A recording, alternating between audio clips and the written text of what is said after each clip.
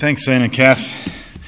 Friends, I'd love you to have open in front of you 1 Corinthians 15. So if you've got a Bible there, maybe it's on your phone or an iPad or something like that, that's where we're going to spend most of our time today. Big welcome, sir. If you're a visitor with us today, it's great to have you. My name's Graham, minister here. It's great to have you along.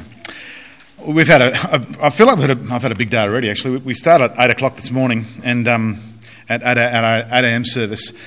And I had to look after the music as well. But for the music at 8 a.m. is pressing play on a phone, and it goes through a PA system, which you'd think would be simple, but no, I made it complicated. So complicated that we ended up having water music in the background during one song. It's flowing water. I got no idea where that came from. No idea. Anyway, I had to stop it by pulling the plug out, stop it and throwing the phone away. Not quite, but tried that. And then at the end of the service, I wished everyone a Merry Christmas. So I'm glad to do now something I feel a bit more comfortable doing. Anyway, it's good to be together. And I was thinking, and thanks, and Beck's our youth and children's pastor here. So thanks for your family spot a second ago. And I was worried there, Lockie, that you might be swapping your child for the Easter egg. But I'm glad it was just the fishing lure, so all good. How about we pray, and then we spend some time looking at actually 1 Corinthians 15 and that passage. Let's pray together. Father, thank you for today. Thank you, Lord God, for this great day, a happy day, that we celebrate, Lord Jesus, that you are alive today. You are reigning over all, you're sovereign over all things, and that we can trust you and we can trust your promises. So help us to focus on your word now. Help us to understand a bit more about what it means to follow you. In Jesus' name, amen. Okay, you ready? Christ is risen. He is risen indeed. Well done. Good job. So Jesus rose from the dead. Now, if you're a Christian, it doesn't get more central than that. We stake it all on what happened on that first Easter Sunday. And 1 Corinthians 15 is key to our case. It was written early, so mid-50s AD, and for a purpose, which I think we get an idea of today in 1 Corinthians 15, and from an author who was a skeptic and turned into an eyewitness to the risen Lord Jesus. Now, if we compare the trustworthiness of 1 Corinthians with other ancient sources, well, let's just put it this way, much of what we know securely about the ancient world rests on less. But when he wrote this letter to the church at Corinth, the Apostle Paul had no intention of it becoming some historical argument for the reliability of the resurrection of Jesus, or some case that Christians would or a chapter even that the Christians would use for that. Because the Corinthians believed it already. They believed it. They believed in the resurrection of Jesus. They were convinced. You see, and for us modern historians, that's what we are, right? For us modern historians, 1 Corinthians 15, 1 to 11, 1 to 8, that area, is a precious historical source document. It is. But for the church at Corinth, these verses, they were just a little bit embarrassing. You know, this part of the letter, it's a retelling of the basics. Yeah, we got it, yeah, we know. You know, it's a bit like being accepted into the Conservatorium of Music, and the first thing they teach you is chopsticks, you know. Imagine that. It's a bit embarrassing for them. The problem at Corinth, though, was not what they believed about Jesus, it was what they believed about believers. Their issue wasn't Jesus' resurrection, it was ours. Their problem wasn't believing in Jesus' resurrection. Their problem was believing in Jesus' resurrection and at the same time denying the resurrection of believers. Now, perhaps you're a bit like that as well. I believe in Jesus' resurrection. Yeah, sort of why I'm here today. I believe in it, true, empty tomb, got it. He resumed life in a renewed but recognisable body, right? Yes, got it. Do you know, I was actually reading earlier this morning on the ABC website, news website, and there's a Centre of Public Christianity had worked with McCrindle Research. They're two worthwhile organisations and did a survey on what people, and actually a number of things about religious belief, even things like ghosts and that sort of stuff. You can look it up later on. But one of their questions was about who believed, or how you believe, whether you believe, I should say, in the resurrection of Jesus. 23% said they were certain about the resurrection of Jesus. That's actually higher than I thought. 20% said it was possible. 28% said I don't know. And the leftovers said they don't believe it. Interesting statistics, aren't they? That was from a survey of McCrindle Research put that on. But when it comes to our own resurrection, Jesus' promise of life after death, and what Christians just call heaven, we start to get a little bit vague, right? We get a bit circumspect. We're not sure what to say, what happens after we die. Our bodies sort of float up to heaven. We'll be with God like our souls. Is that? It gets a bit like that. And I think the reason is because we fear death. Because that's the reason why we fear death, I think, is because we're not sure what happens after it. But for the Apostle Paul, this disconnection between the resurrection of Jesus and the believer's resurrection makes no sense. You see, for Paul, the answer to the question of what will happen to us is embedded in what happened to Jesus. I'll say that again. It's really key. See, for Paul, the answer to the question of what will happen to us is embedded in what happened to Jesus. Jesus' resurrection was not a freak event, a standalone miracle, or as one author put it, and I've got to take a breath for this is what he said, here's something to stuff in your secular post-enlightenment pipe and smoke it, proof of the supernatural. Don't ask me to say it again, it'll be too hard. No, I'll try it again. He says, here's something to stuff... I'll stop there. But it's... the resurrection was not a surprising end credit scene to the drama of Jesus' life. The final box that had to be ticked type thing. It wasn't any of those things. If you've got your Bible open, have a look at... Actually, I've got it up on the screen. You can look it up on the screen. Chapter 15, verse 20. But Christ has indeed been raised from the dead, the first fruits of those who have fallen asleep. For since death came through a man, the resurrection of the dead comes also through a man. For as in Adam all die, so in Christ all will be made alive. The first Easter Sunday was not an ending, it was a beginning.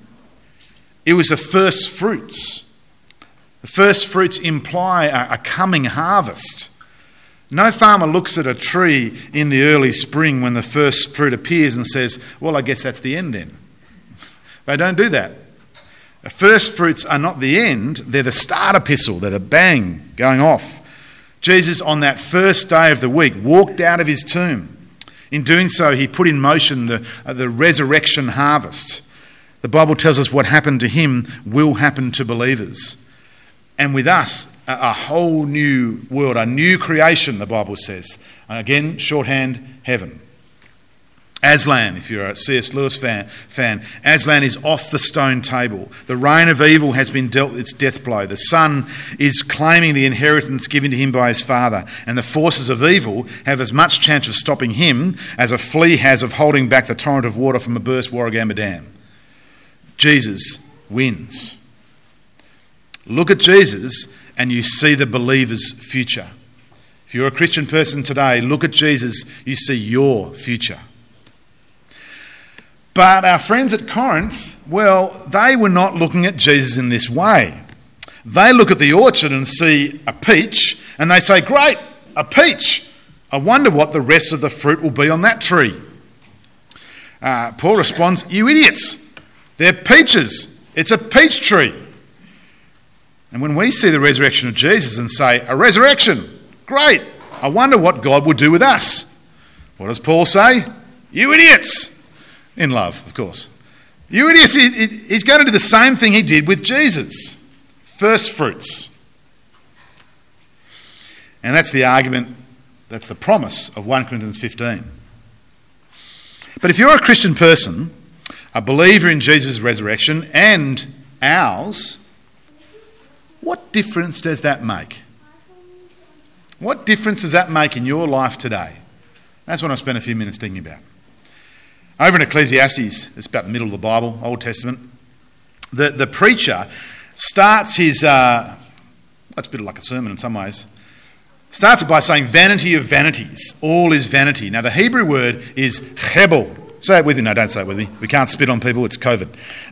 Can't do that. But that's the Hebrew word, and it means, well, meaningless. It means, vanity translates as mist or vapour, which of course is, we know too well in Robbo, don't we? There we go, it's a great picture of Robbo train track there. The point is that life is just like that. That's what the writer of Ecclesiastes is saying. Life is misty, it's vaporous, and it goes quickly. It's hard to hold on to, and it's impossible to build on. Now, sure, we can find dignity in a life that accepts grace and receives rather than takes, but in the end, death swallows up everything. Back in 1 Corinthians 15, Paul cuts to the chase with what most people say in the face of life's vaporous nature. Let us eat and drink, for tomorrow we die. Do what you can now, because this is your one shot. The pattern of life is simple, really. It's life, then death. That's the pattern of life. It's the lifestyle of a world without hope. And yes, it often looks like a lot of fun.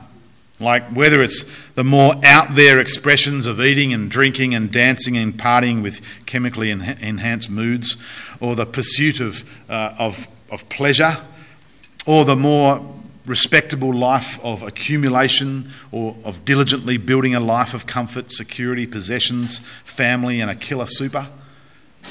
Whatever it is, those things, they might look like fun, but inside each hides a dark and dirty secret. Let us eat and drink, for tomorrow we die. Here's how my friend Rory Shiner put it in his book. It's a great opening line. This is the little book there. It's a great small book, really excellent.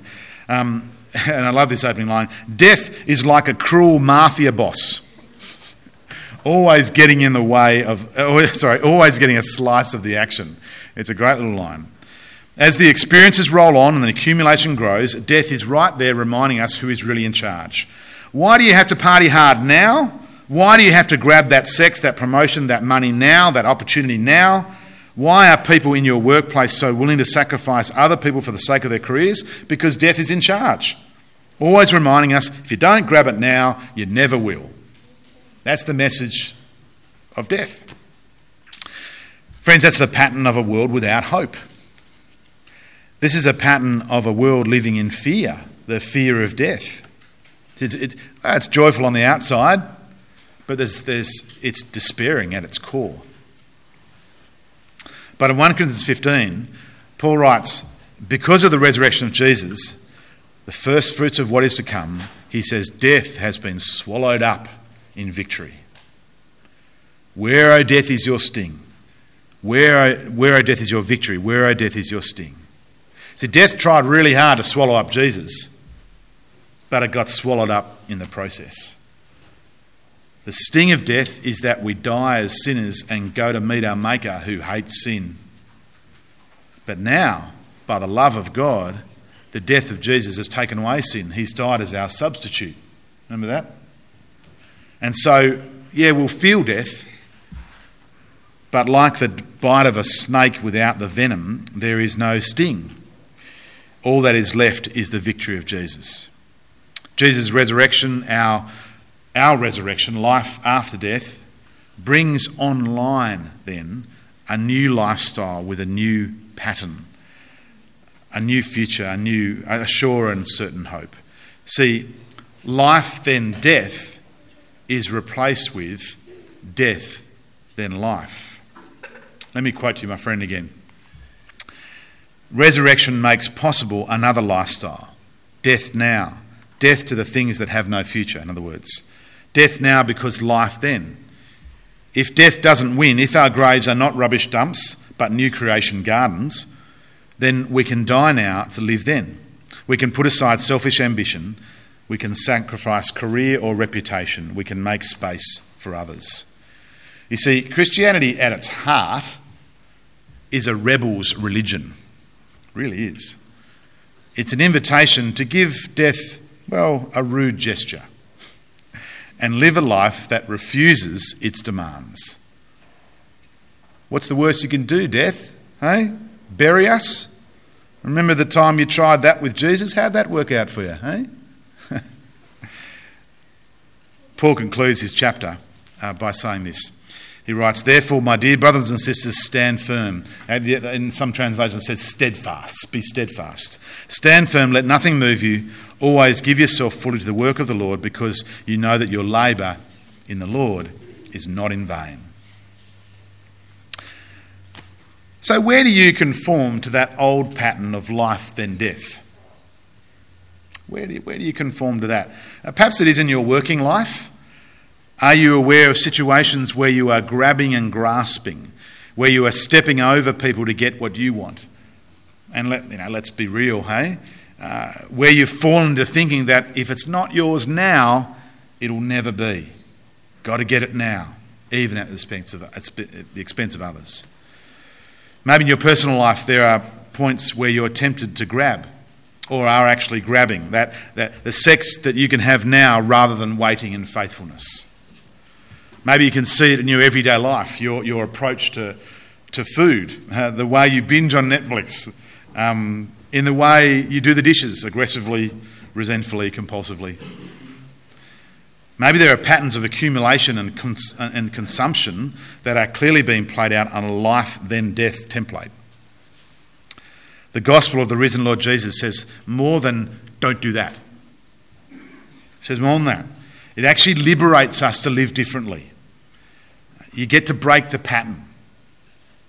Because in Christ, as we trust in him and his promises, you've been included in that great rebellion against death. Now you can say to death and the lifestyle that it dictates, I don't buy it. No, death, I don't buy it. Now I'm dancing to a different tune. I'm going to give myself fully to the work of the Lord, to quote verse 58. That's the sort of work which contributes directly to the kingdom of God. Give yourselves fully to it, wholeheartedly, single-minded devotion, with everything you've got. It's the work of the Lord that is an investment in the new creation. Jesus talks about treasures in heaven, building up for yourself treasures in heaven, sowing seeds to be harvested in the new creation. Having that gospel conversation. We talk about that a lot at church here. In other words, the work of sharing the news of Jesus with friends. It's the work of singing and encouraging in the body of Christ. Lifting your voices to the one, as we sang a moment ago. It's the work of serving in kids' church, leading a Bible study. It's the work of simply being an encouragement to others in their life with Christ. That work is not in vain. At the end of Matthew's Gospel, this is the one that I think Kath read this one, Matthew 28. No, Ian read it. There you go. Thanks, Ian. I don't know if you noticed, but twice the disciples were told, do not be afraid. Do not be afraid. Now, no doubt the scene was a confronting one. Fair enough. The guy they'd just seen crucified was now standing in front of them, alive. Fair enough. I'd be scared too. Absolutely. This was a confronting scene. But the fear of Jesus, the fear that Jesus speaks of, I think, is more than what they've just seen in that moment. Jesus tells them, don't be afraid of death. That's what he tells them. Don't be afraid of trusting him. Don't be afraid to believe God's promises. That's what the resurrection means. Friends, that's what Easter Sunday means. That death has lost its sting. Death is no longer, it has no victory. That we can trust in the promise of life after death because Jesus is alive today. How about I pray for us and then we'll continue our service. Let's pray.